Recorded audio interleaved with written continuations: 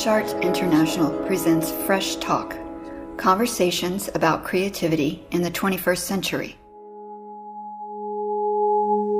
I'm Kathy Bird, and tonight I'm speaking on Skype with artist Sarah Hobbs.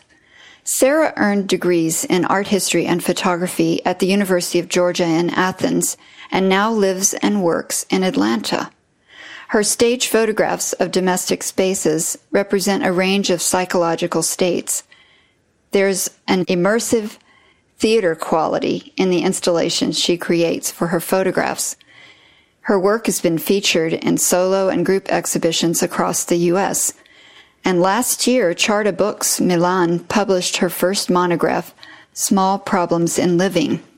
The typical experience of Sarah's concepts is through her photographs, but at the moment, she's preparing for Overpacked, a sculptural installation project that she'll be presenting in 3 rooms at the W Hotel Midtown in Atlanta for 4 days this December.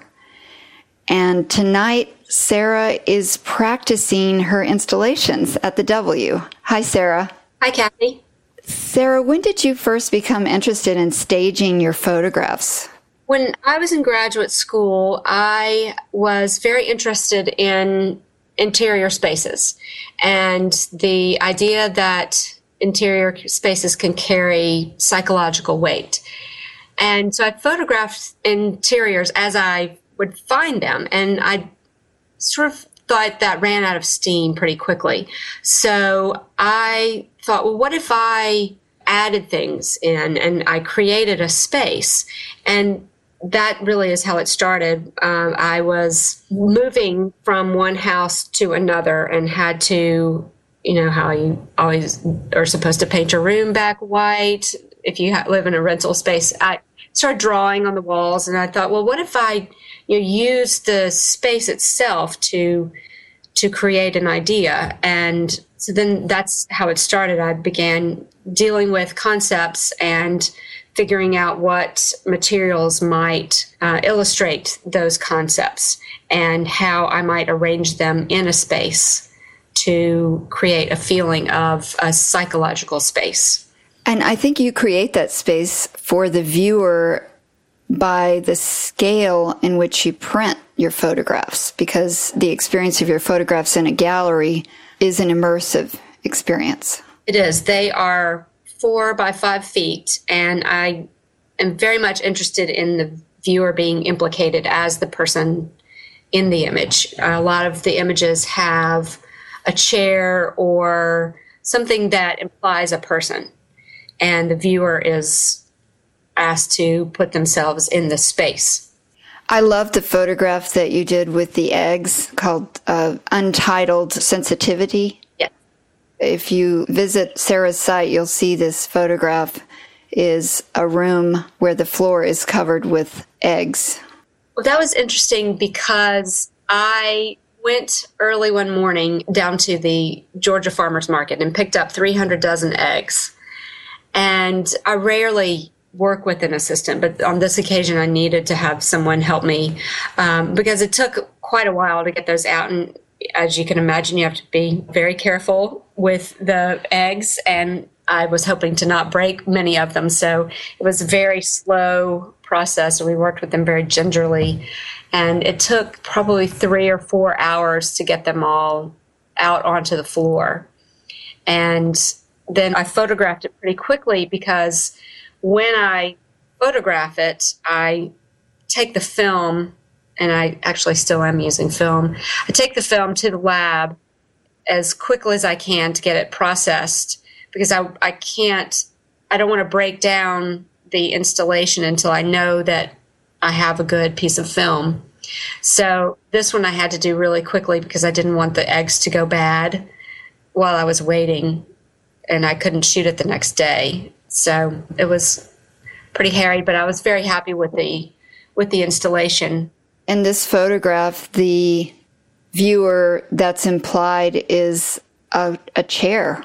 There are 2 ways that the viewer could be implied. They can be the chair's in the center of the eggs. So that implies that there is really no way to get to the implied person without obviously breaking some eggs, which represent, emotions and feelings. And so the viewer can either be the person sitting in the chair or the person who would like to communicate with the person in the chair. So no matter which one you decide you are, you feel isolated from the other person because there's this, sea of breakable objects or breakable feelings that are between the two people.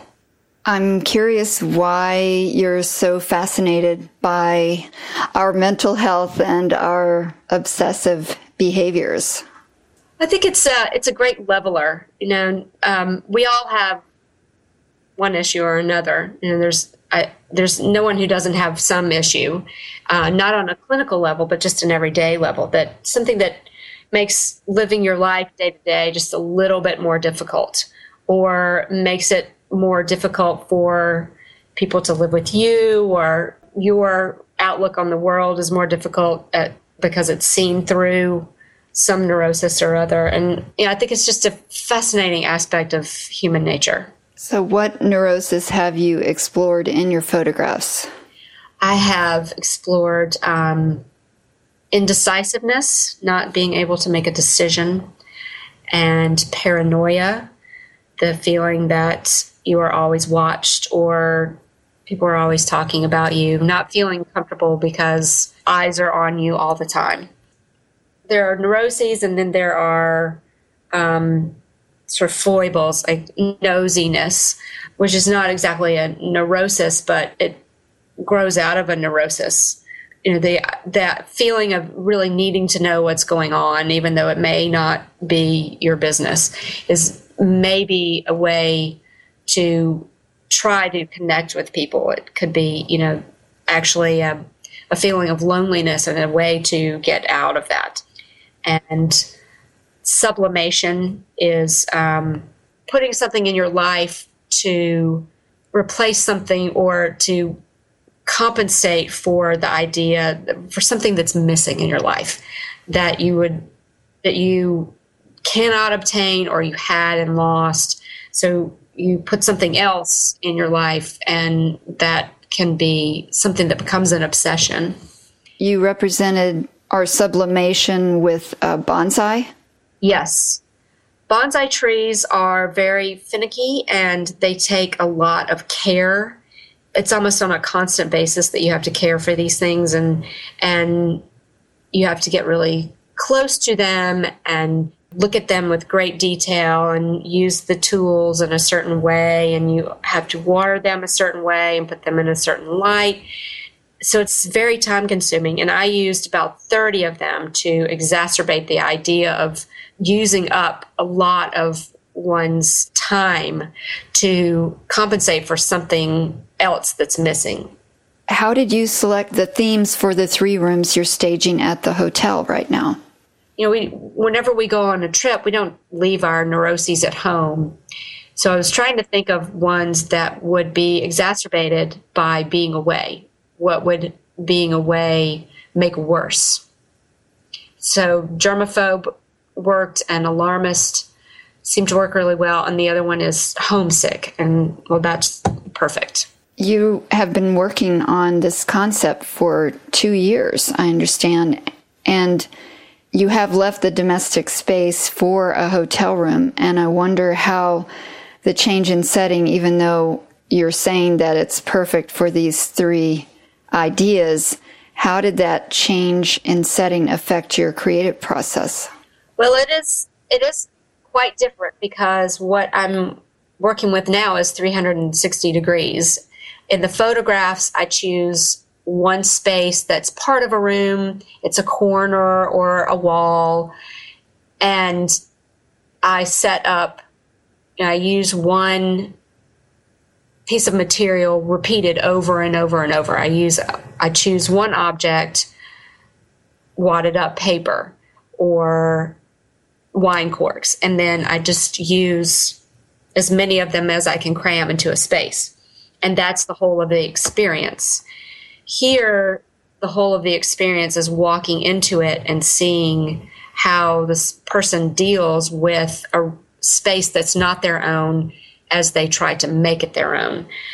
So it's been quite different because I have had to use more than one type of material. For germaphobe, I've got white gloves, I've got plastic covering things, I've got this mask that you put over your face. And so there are so many different types of objects that I have to think about it in a bigger picture sense to make all of these different elements come together as one, the way that they did in the photographs. What will be the media for the room having to do with emergency preparedness? For that, I have a weather radio, and I have caution tape, which I probably will put at the base of the window. One wall of the room is a window. It's entirely a window. So I want to block that off as if the person wants to be sure to not go near the window. I have CPR resuscitator mask. I've got a travel carbon monoxide detector, travel fire detector. I have light sticks, the emergency sticks that you break open and they light up. I'm going to use those somehow, I think, to make a path from the bed to the door. I have emergency blankets, emergency ponchos. I have electrical tape and duct tape and emergency kits, survival kits, and all of this, as much as I can find that's yellow. So the germaphobe's palette is white. The person prepared for an emergency is yellow. What is the palette of the person who might be homesick? Homesick is blues and greens. The window I'm covering with a giant photograph of a backyard. You had spoken to me earlier about genderizing the homesick room. Yes. Well, I was thinking about the fact that the person who's homesick is going to want to bring personal items from home to make this hotel room feel more like home. And when you think about that, bringing personal items, it's hard to not have that genderized. Someone's going to bring maybe a scarf to put over a lamp, then that's more than likely going to be a woman. And so I needed to kind of make a decision about that one. So I decided that it would be a male. And I did that because I wanted it to be a little more unexpected. So I'm trying to recreate their home in this space. Have you figured out how you're going to do that? Well, I will do installation shots, but I'm going to be making photographs of them that will be large. When I do that, I'm going to have to rearrange to compact everything into a smaller area to create one photograph that conveys the idea of each room. Your work is influenced by Gaston Bachelard's poetics of space.